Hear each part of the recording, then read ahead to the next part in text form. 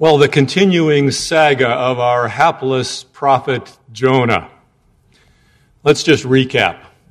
Week 1, Jeremy talked about Jonah running from God, getting pitched overboard, being swallowed up by a great fish.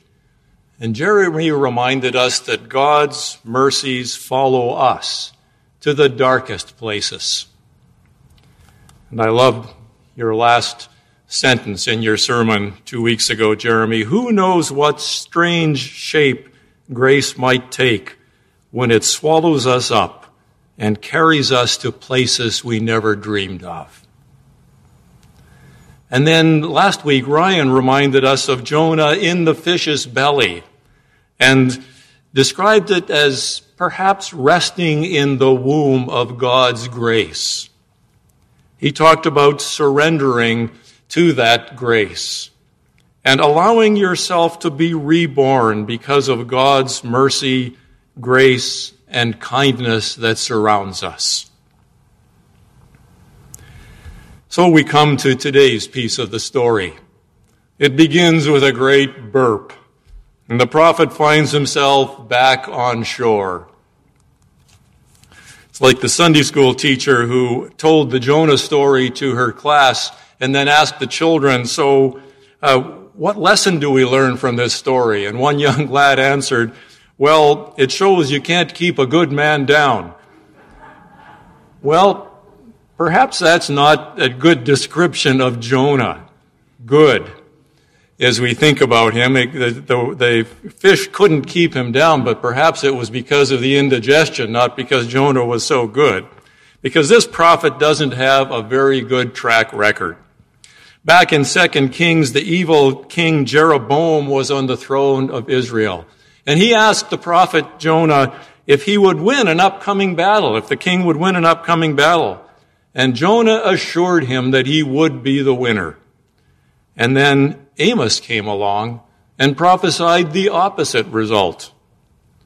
Amos got it right. Jonah got it wrong.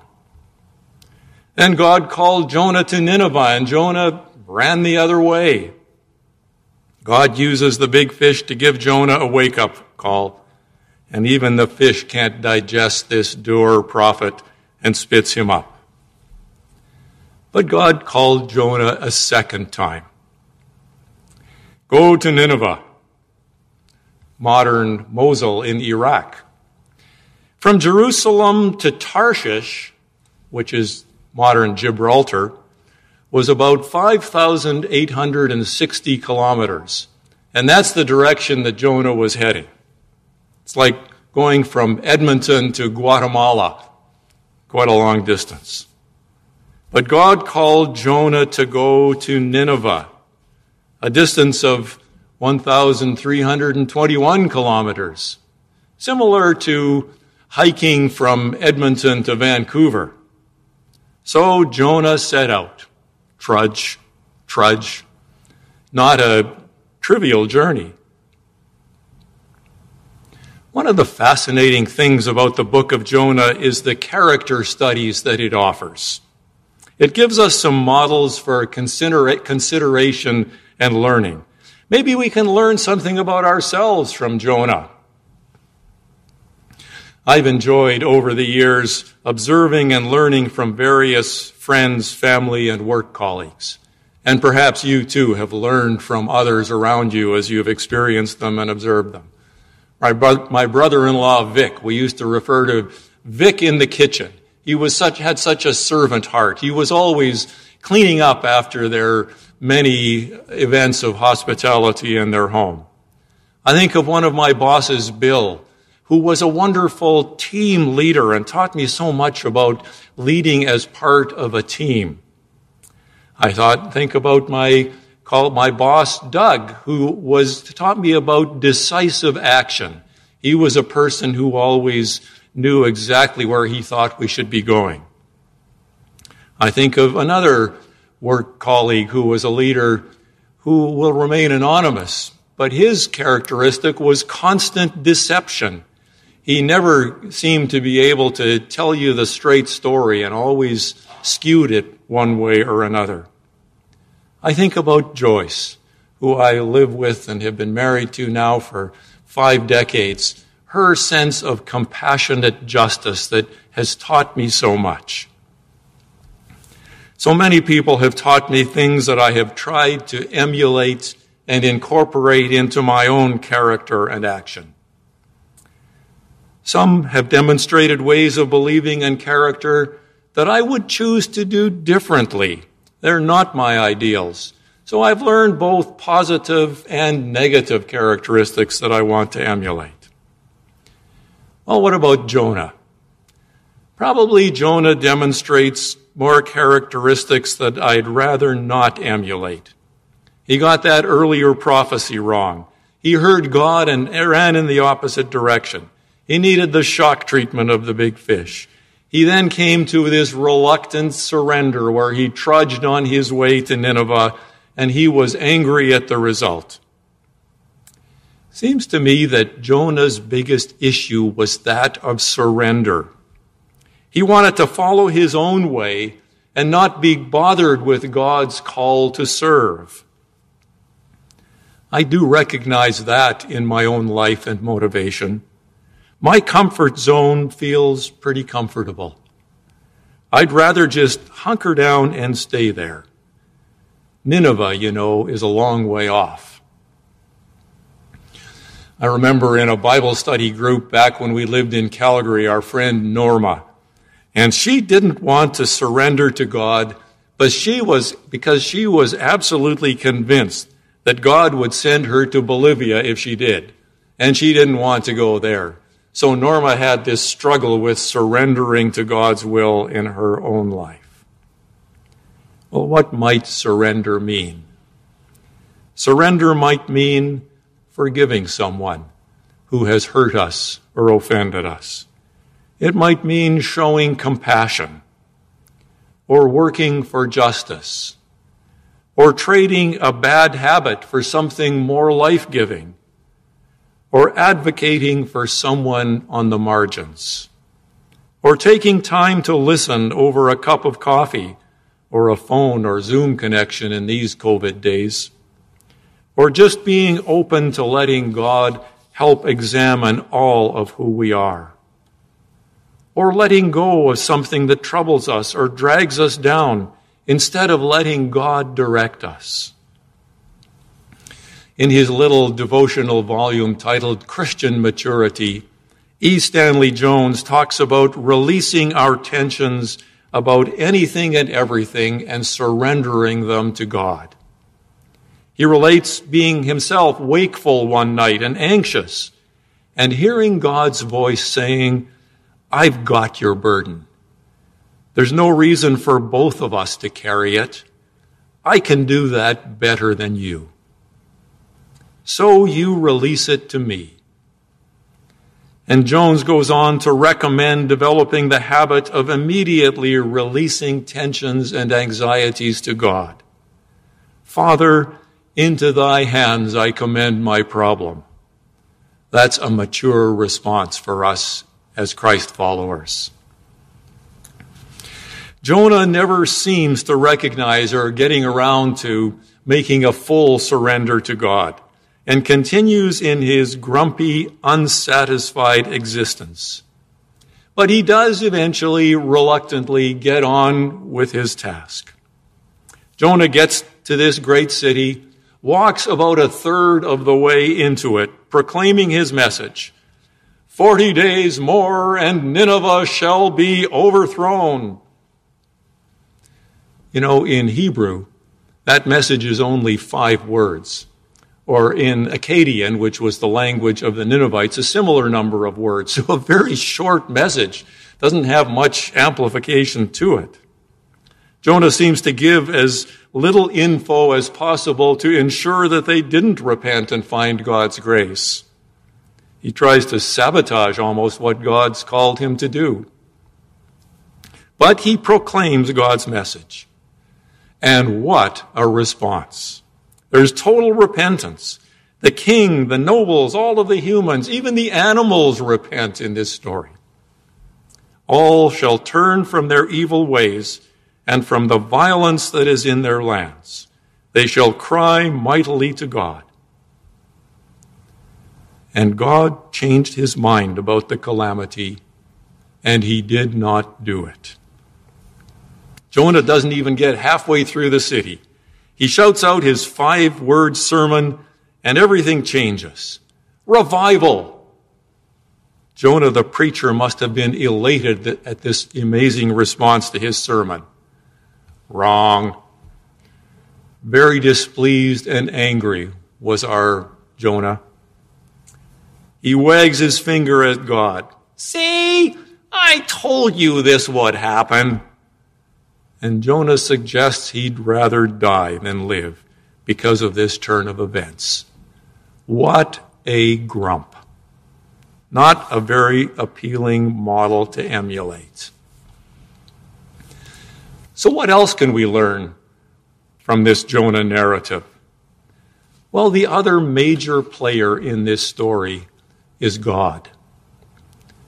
There are Jonah's creedal confessions. In chapter 1, verse 9, Jonah refers to God as the Lord, the God of heaven, who made the sea and the land, the Creator, the Almighty, who holds all things in his hands, worthy of worship and praise and honor. An awesome response. That tells us about the nature and character of God. And then at the end of today's scripture passage in chapter 4, verse 2, I knew, God, that you were gracious and compassionate or merciful, slow to anger, abounding in steadfast love, and ready to relent from punishing. In the midst of Jonah's pouting, we catch a glimpse of the nature of God. This is a God of great mercy. Through the story, he saved those Gentile seamen. He saved Jonah. He saved the Ninevites. God of great mercy. I'm not always fast to deliver mercy. The human response finds it easier not to forgive, to hold a grudge, to take revenge, to be hurt. And I confess that I'm sometimes there. But I want to learn this lesson of mercy. God models a new way for us to relate to one another. Turn the other cheek. Go the second mile. When wronged, forgive. Corrie ten Boom, in her book, The Hiding Place, describes her situation as a Jew in a Nazi prison camp, along with her sister Betsy. And both of them were cruelly treated, to the point that her sister Betsy died in that prison camp. After the war, Corrie went to church and saw one of the guards from that prison there worshiping in that church. And she was conflicted. She knew that this was someone who had led directly by his actions to the death of her sister Betsy, who had treated her despicably as well. What should she do? She knew she must forgive. And so God gave her strength, enabled her to approach, to shake hands, and to offer mercy to that man. And she writes, forgiveness is an act of the will, and the will can function regardless of the temperature of the heart. We learn that our God is a God of great mercy. And our God is a God of great love, abounding in steadfast love. It's so wonderful to be loved. What a gift to receive. What a gift to give. And while human love may sometimes fail us, God's love is consistent and unlimited. God loves the world. God loves you. And this is a God who cares for all. God wanted all to be delivered. That's why Jonah was sent to Nineveh, this sinful, evil, wicked city. God invites us to be part of caring for the world. St. Francis in his prayer says it well. Make me an instrument of thy peace. Where there is hatred, let me sow love. Where there is darkness, light. Well, what about us in our response to the book of Jonah, to this journey of this prophet? Well, this is a motivating message that we read. We have an opportunity to respond. It has to do with our response and concern for what is honorable and right and good and pure and just. People of faith need to take action and live in ways that reflect the faith within them. This is a call to action. It's a merciful message. We see things through the perspective of God's eyes. The response is not, well, they sinned and then therefore they deserve whatever punishment they get.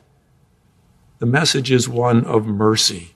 God is quick to be merciful and compassionate, and so should we live that way. It's a missionary message. It's a message for the whole world. We can share God's truth with the whole world. It's not something to be hoarded. God so loved the world. But all of that requires surrender.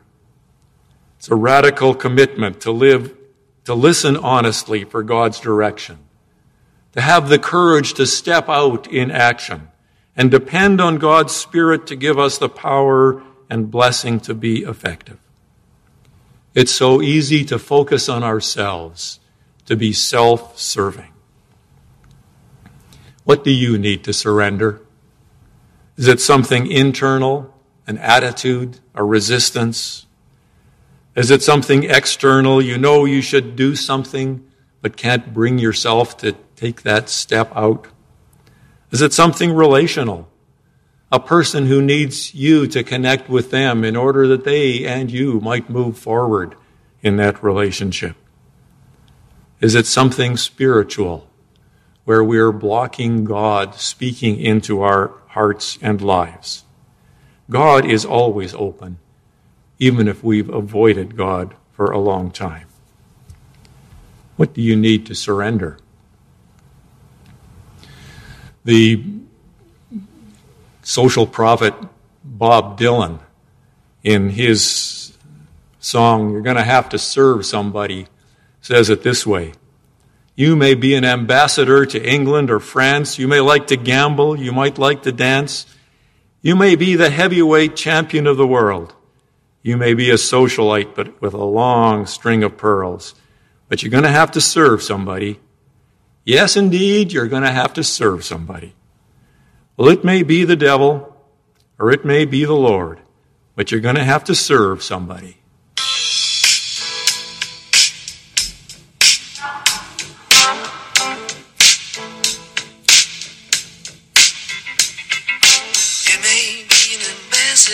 To England or France, you may like to gamble, you might like to dance.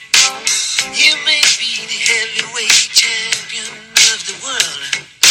You may be a socialite with a long string of pearls, but you're gonna have to serve somebody. Yes, indeed, you're gonna have to serve somebody. Well, it may be the devil or it may be the Lord, but you're gonna have to serve somebody.